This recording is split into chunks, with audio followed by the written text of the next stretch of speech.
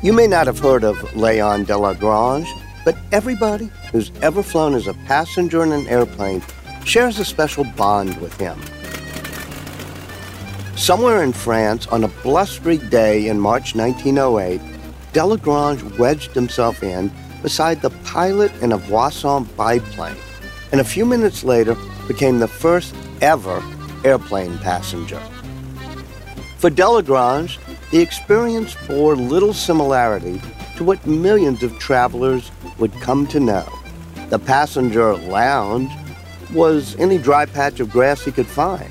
There were no bags to check, no seat reservations or in-flight entertainment. Neither could he be picky about the destination.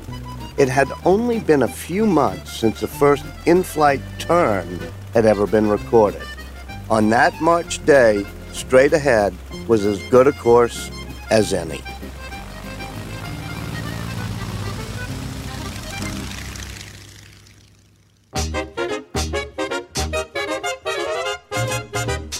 Just 6 weeks later, on the dunes at Kitty Hawk, South Carolina, came another passenger first.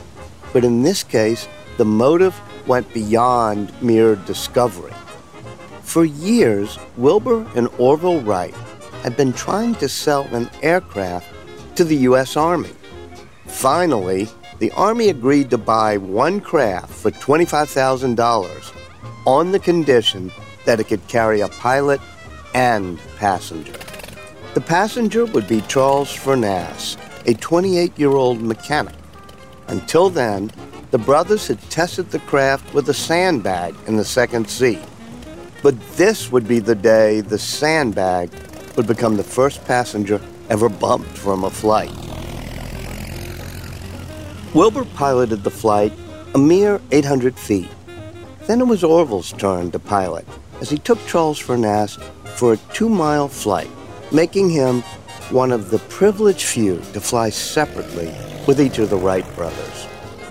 Soon after, the Wrights delivered the first ever military aircraft to Fort Myer, Virginia, where Orville remained to oversee its launch.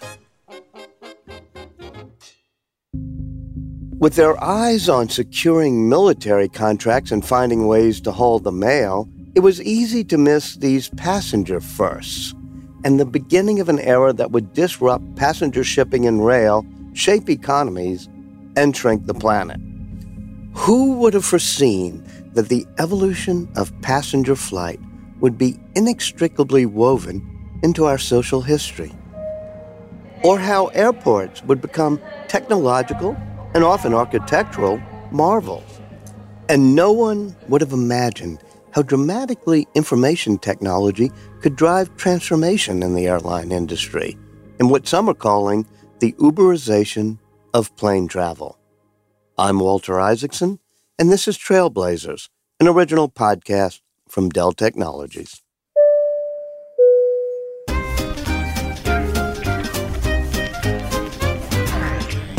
The passengers are all aboard. Their baggage is loaded. Roger, Houston, 601 cleared for takeoff. And we're on our way. Up here is where man conquers the clock and the calendar. We're going to make flying better and faster. You've heard the expression, flying by the seat of your pants?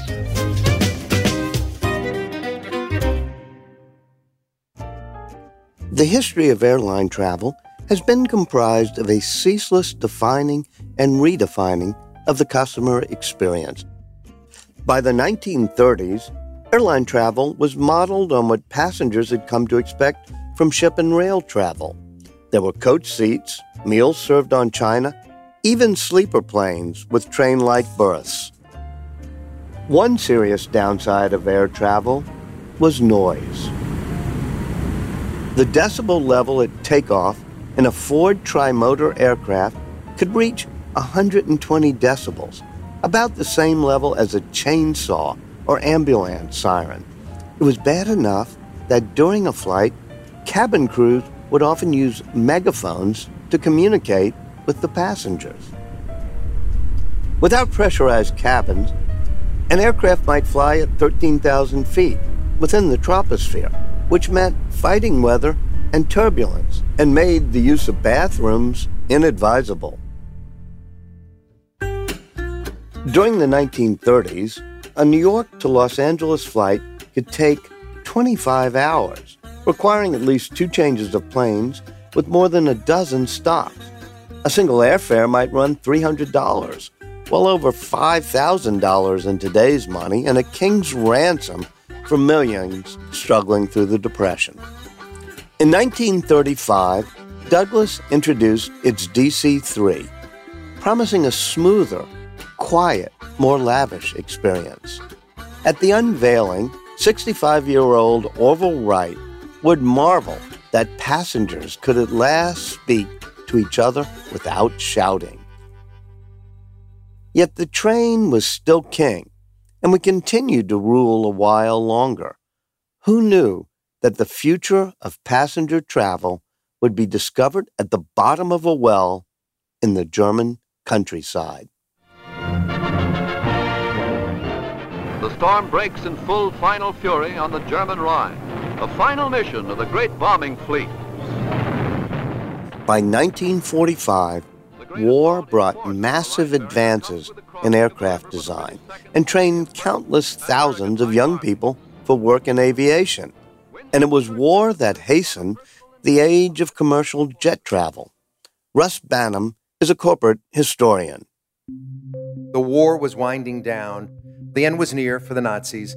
Hitler was aware of this, and he ordered that all of the German secret aeronautical facilities, these were research facilities, be shut down and all of the documents and research material be destroyed. Aware of this in the United States, General Hap Arnold, who was the commander-in-chief of the U.S. Army Air Forces at the time, he put together a group of the country's top aviation engineers and aerodynamicists. You know, the purpose of this group was to travel to Germany to find these secret aeronautical research facilities and see what they could learn.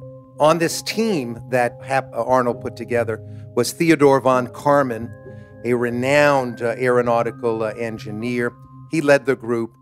Von Karman's team got intelligence reports of a secret aviation facility just north of the Harz Mountains in a little town called Völkenrode. They travel to this facility, and they knock on the door, and the superintendent comes out, and it turns out von Karman knew the gentleman, because in the world of, elite aviation engineering, there's only so many people.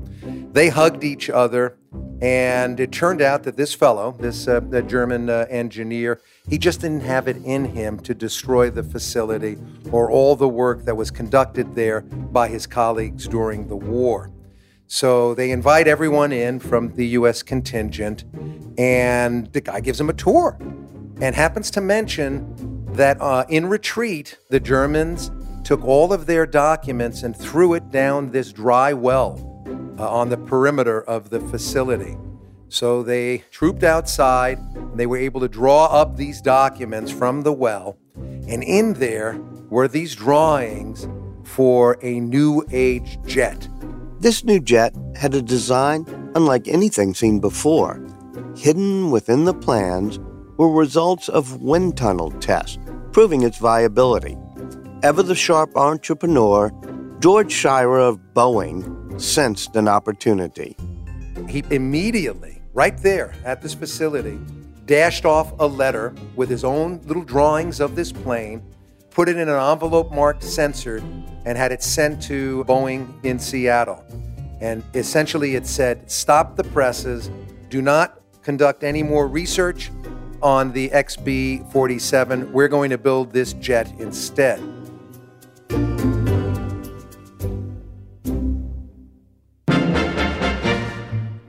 Using the design that Hitler had hoped to destroy, Boeing did stop the presses, and with some modifications, produced this new jet, the XB-47. The U.S. Air Force ordered 5,000 of them. But then, Boeing CEO Bill Allen did something utterly audacious. He persuaded the board of Boeing to go all in on a civilian commercial airliner version of the XB-47. Allen knew that a jet aircraft with pressurized cabin could fly higher and faster with less atmospheric drag and greater fuel economy. There was the potential for Boeing to lead the biggest leap in commercial air travel since Leon Delagrange was treated to the first airplane passenger ride in 1908. But the risk and the stakes would be enormous. The company gambled and developed the civilian jet, designated the 707. The cost to Boeing was $17 million, or about $155 million in today's money. The Boeing 707 was introduced to the world in a flyover during a meeting of the Society of Aeronautical Engineers. It was also the time of the Gold Cup hydroplane races in Lake Washington, which drew a crowd of some 350,000 spectators. They wouldn't forget what they saw. Boeing test pilot Alvin Melvin Tex Johnson made sure of that.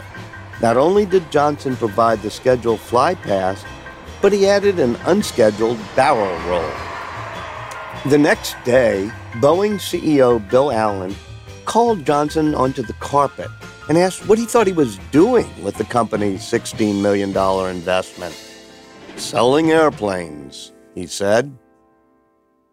And sell them they did. In 1958, Pan Am introduced 707 overseas service with smoother, faster flights. It was an instant hit. For millions of travelers, the 50s had become the jet age. During the 60s, airline travel was all about high fashion. Ladies wore the latest styles, gentlemen wore jackets and ties, and if children flew, they wore their Sunday best. It was the age of the jet set, and the brand name for high-altitude fashion was Pan Am.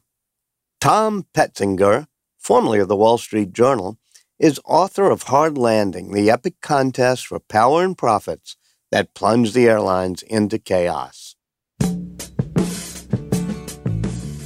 Pan American World Airlines, Pan Am, which in its heyday, right up through the 1970s, was one of the best-known brands in the world. It was really on a par with how we think about, for example, Google as a brand today.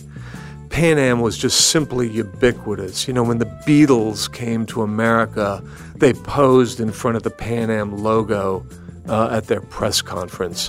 The Pan Am building in New York on Park Avenue was one of the most, storied fixtures on the Upper East Side. As high fashion came to flight, a computerized reservation system was transforming the business.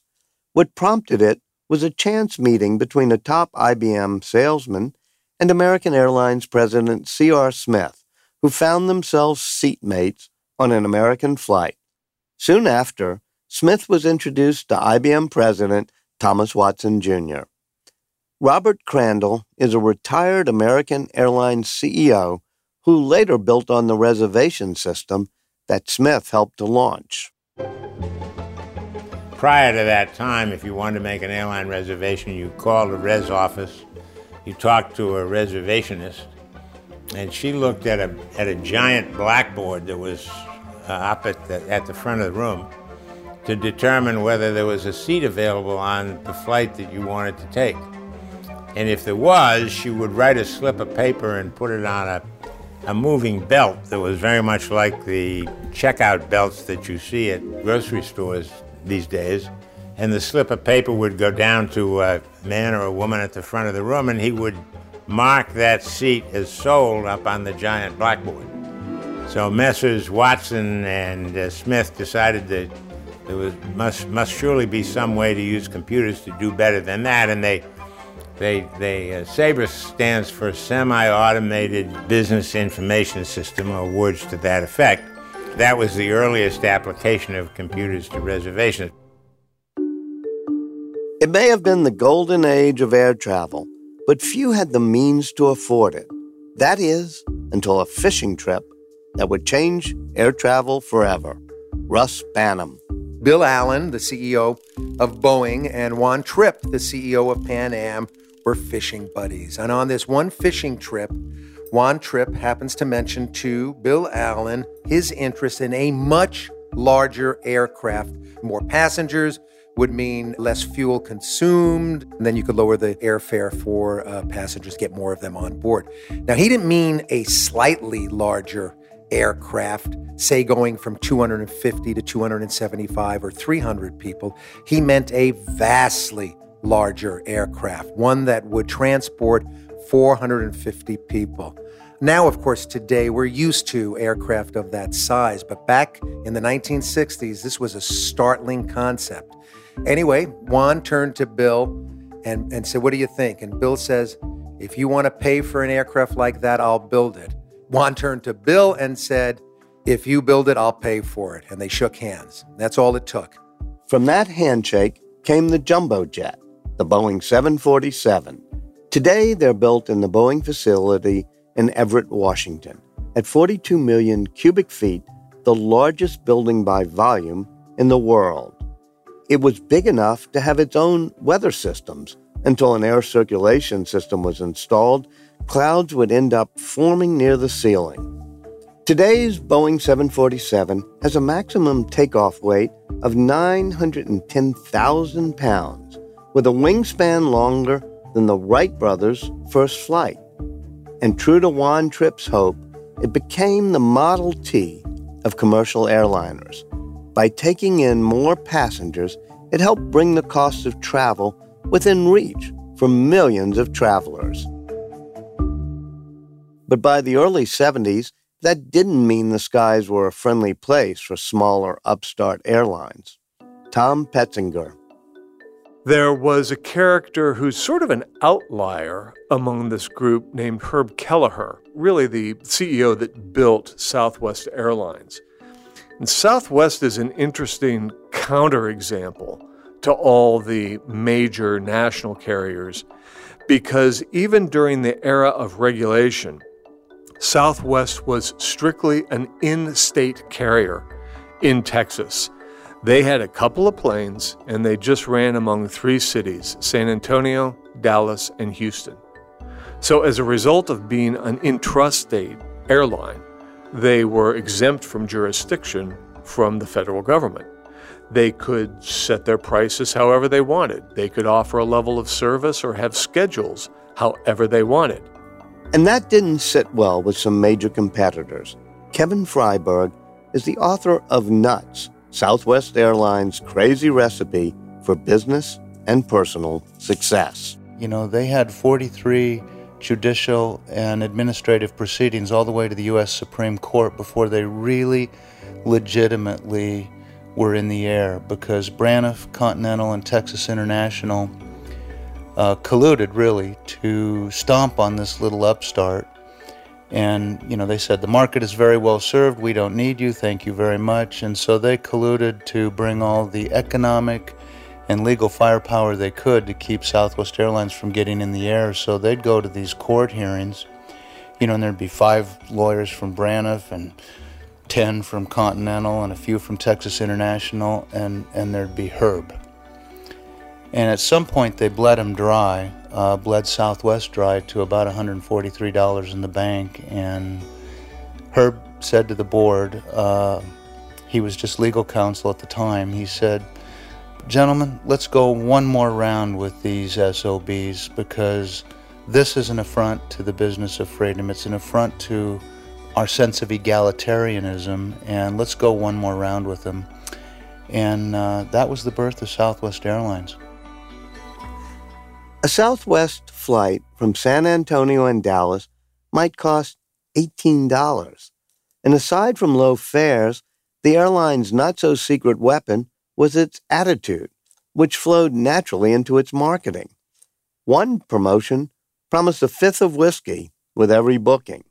As a result, for a brief time, Southwest Airlines became the biggest liquor distributor in the state of Texas. Its unorthodox approach became a sneak preview of the deregulation that was about to disrupt air travel. Tom Petzinger. Prior to deregulation, the airlines were regulated very ferociously by a government agency called the Civil Aeronautics Board. The CAB dictated which routes they flew, what their prices were, and even the level of service on board. So to be an airline executive prior to deregulation was really kind of like being a caretaker, collecting revenue that was dictated at levels set by the government. And really, it was not very controversial, not very interesting. And of course, as a result, flying was actually very expensive. Enter the U.S. Congress. In fact, it was a liberal Democratic Senator, Teddy Kennedy, who was the principal architect of deregulation. It was not the industry. In fact, the industry fought it tooth and nail. You know, the industry sort of had its country club status as a coddled industry that made money no matter what, because the government made sure that no matter how much the passenger had to pay. But Teddy Kennedy's view was really a consumerist view, that air travel was prohibitively expensive. And for a Democrat, he brought a real free market orientation to deregulation, which was that if we set these airlines free to compete, prices are going to come down and average Americans are going to be able to afford air travel. In 1978, the Airline Deregulation Act became law. The phrase, "in order to compete," became an industry mantra. Airlines quickly learned that travelers were less interested in service than they were in lower fares. Service was cut back as fares plummeted. A coast-to-coast flight might cost less than $100. Flying became so inexpensive in this hyper-competitive phase following deregulation that it became less expensive than driving an automobile, particularly as the oil shocks of the 70s and then the 90s drove energy prices much higher. And interestingly, there came a time by the 1990s where more adult Americans had flown in airplanes than owned automobiles.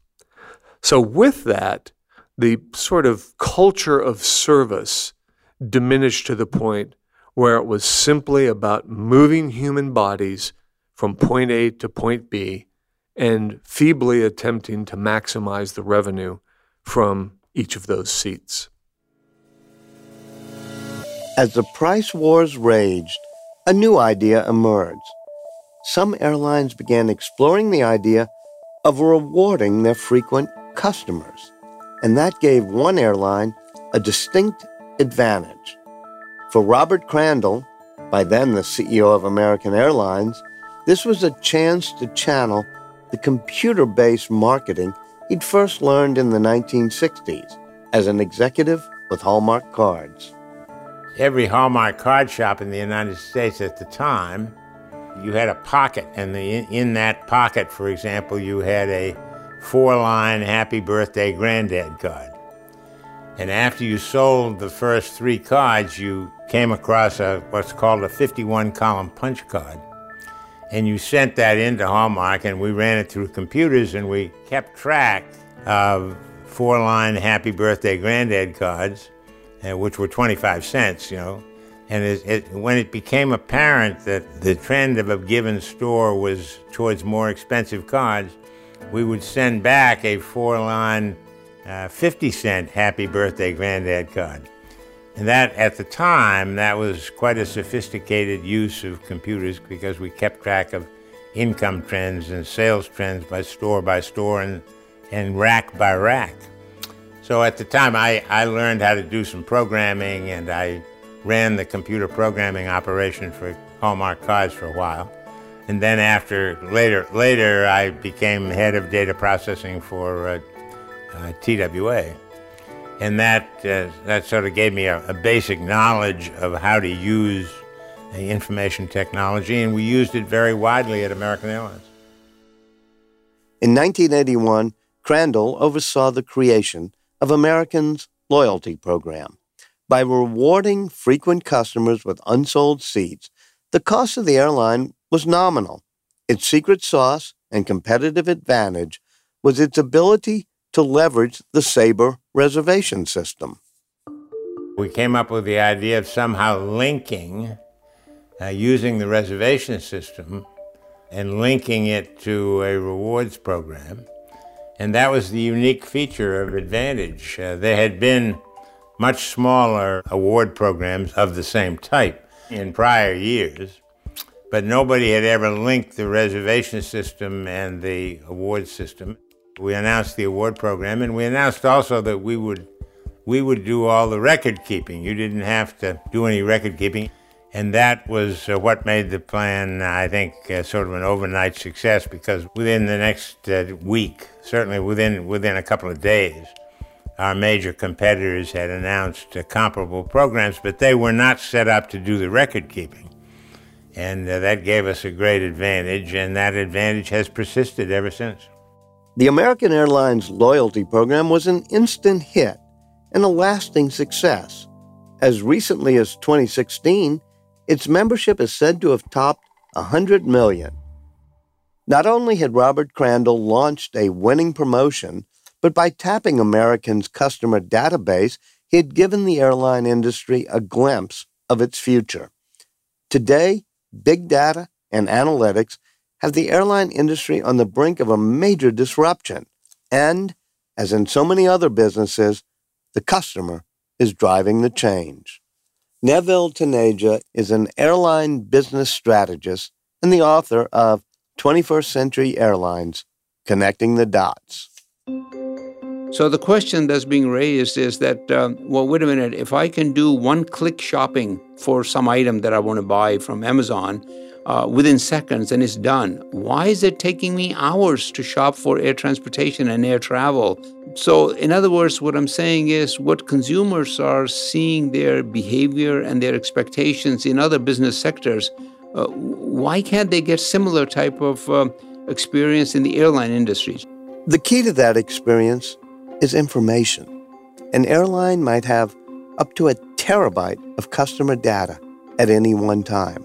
The trouble is, all data is not created equal.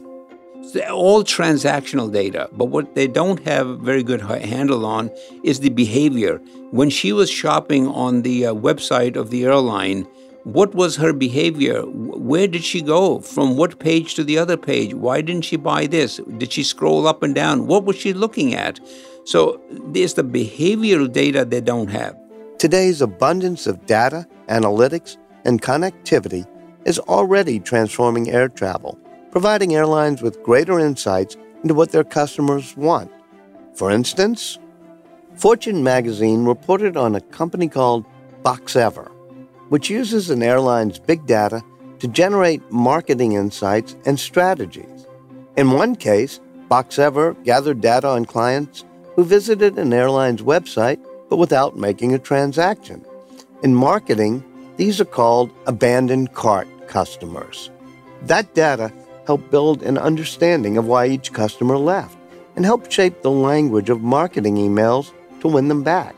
As a result, the airline was reportedly able to generate $1 million a week in bookings from abandoned cart customers.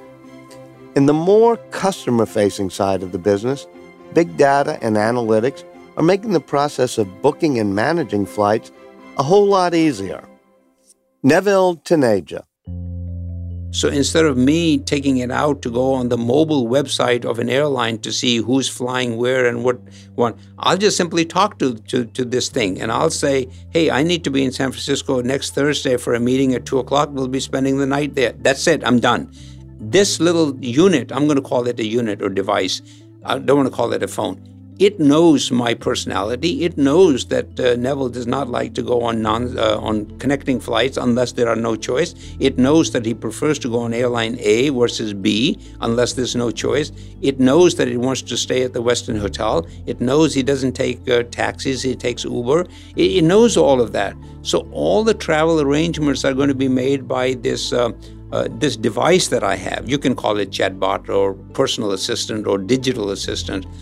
In the golden age of passenger flight, the passenger airline business was about planes and airports. With deregulation, it became a race to lower fares. But as airlines have locked their attention on the newest, best ways to sell seats, software giants are discovering new ways to use information and technology to reduce costs and win new customers. By studying customer behavior, they're finding the buyer's sweet spots and creating tools to reach those customers at the crucial moment of decision. The disruption has begun, but what will it ultimately look like? One future, already taking shape, is an Uberization of air travel, where the new giants of the industry might reside in Silicon Valley, and they might not even own aircraft at all. Neville Taneja. Instead of Google or Amazon owning airplanes, is the opposite. Let's go to two particular industries. Let's talk about Uber. How many cars does Uber have? 0. How many employees does Uber have? 0. Now, when I say employees, I'm talking about drivers, not people that work at the head office. I'm talking about drivers. So Uber has no cars and no drivers, and yet its market capitalization, as I saw, a few months ago, was about $60 billion. Let's go to Airbnb. How many hotels do they have? 0. How many employees do they have? 0. So the issue is not that these new type of businesses coming in, that they would want to own physical assets. Is the other way around. They don't want to have physical assets. They want to leverage the assets that other people have.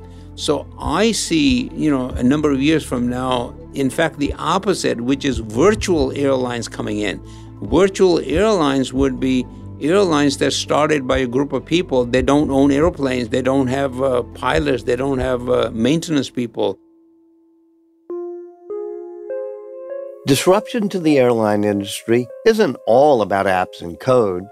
Aircraft design and manufacturing are undergoing constant innovation, from carbon fiber construction to the pending return of supersonic flights. Advances Leon Delagrange probably did not imagine as he rose above that French meadow a century ago. Despite all that, information is the new jet fuel shaking up the passenger travel industry. The aviation race today is about shaping the best consumer experience, as higher and faster gives way to easier and more user-friendly.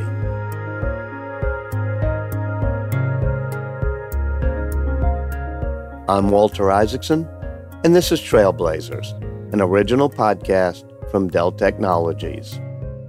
If you enjoyed the show, visit delltechnologies.com/Trailblazers14. That's Trailblazers, then the number 14. Next episode, we'll be looking at the world of live events. From the early days of stadium concerts where acts like the Beatles could barely be heard over the screaming crowd, to the immersive mega rock tours of today, where technology has become as much of a star as the musical acts themselves. You can subscribe to Trailblazers in Apple Podcasts or wherever you get your podcasts. And if you like it, please leave us a rating and a review. It helps new listeners discover the show. Thanks for listening.